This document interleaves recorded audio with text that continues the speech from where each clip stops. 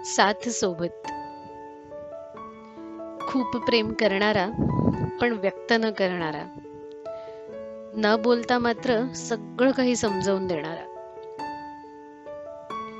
त्याचं ते प्रेम, त्याचा तो विश्वास, त्याचं ते हसणं आणि त्यात गुंतलेला माझा श्वास. त्याचा तो राग जणू लोकांसाठी वाईट, पण मी मात्र त्याची फेवरेट साईट. 4 लोकांमध्ये तो कधीच बोलत नाही, त्याचं ते वागणं मात्र कोणालाच समजत नाही. नाती सांभाळणं जणू त्यानेच मला शिकवलं, मी मात्र त्याच्या शिकवणीत माझं मन हरवलं.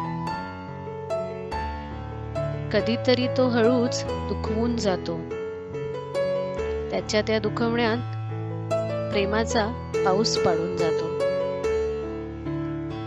त्याची साथ आणि माझं आयुष्य, दोघांचंही प्रेम हेच आमचं वैशिष्ट्य.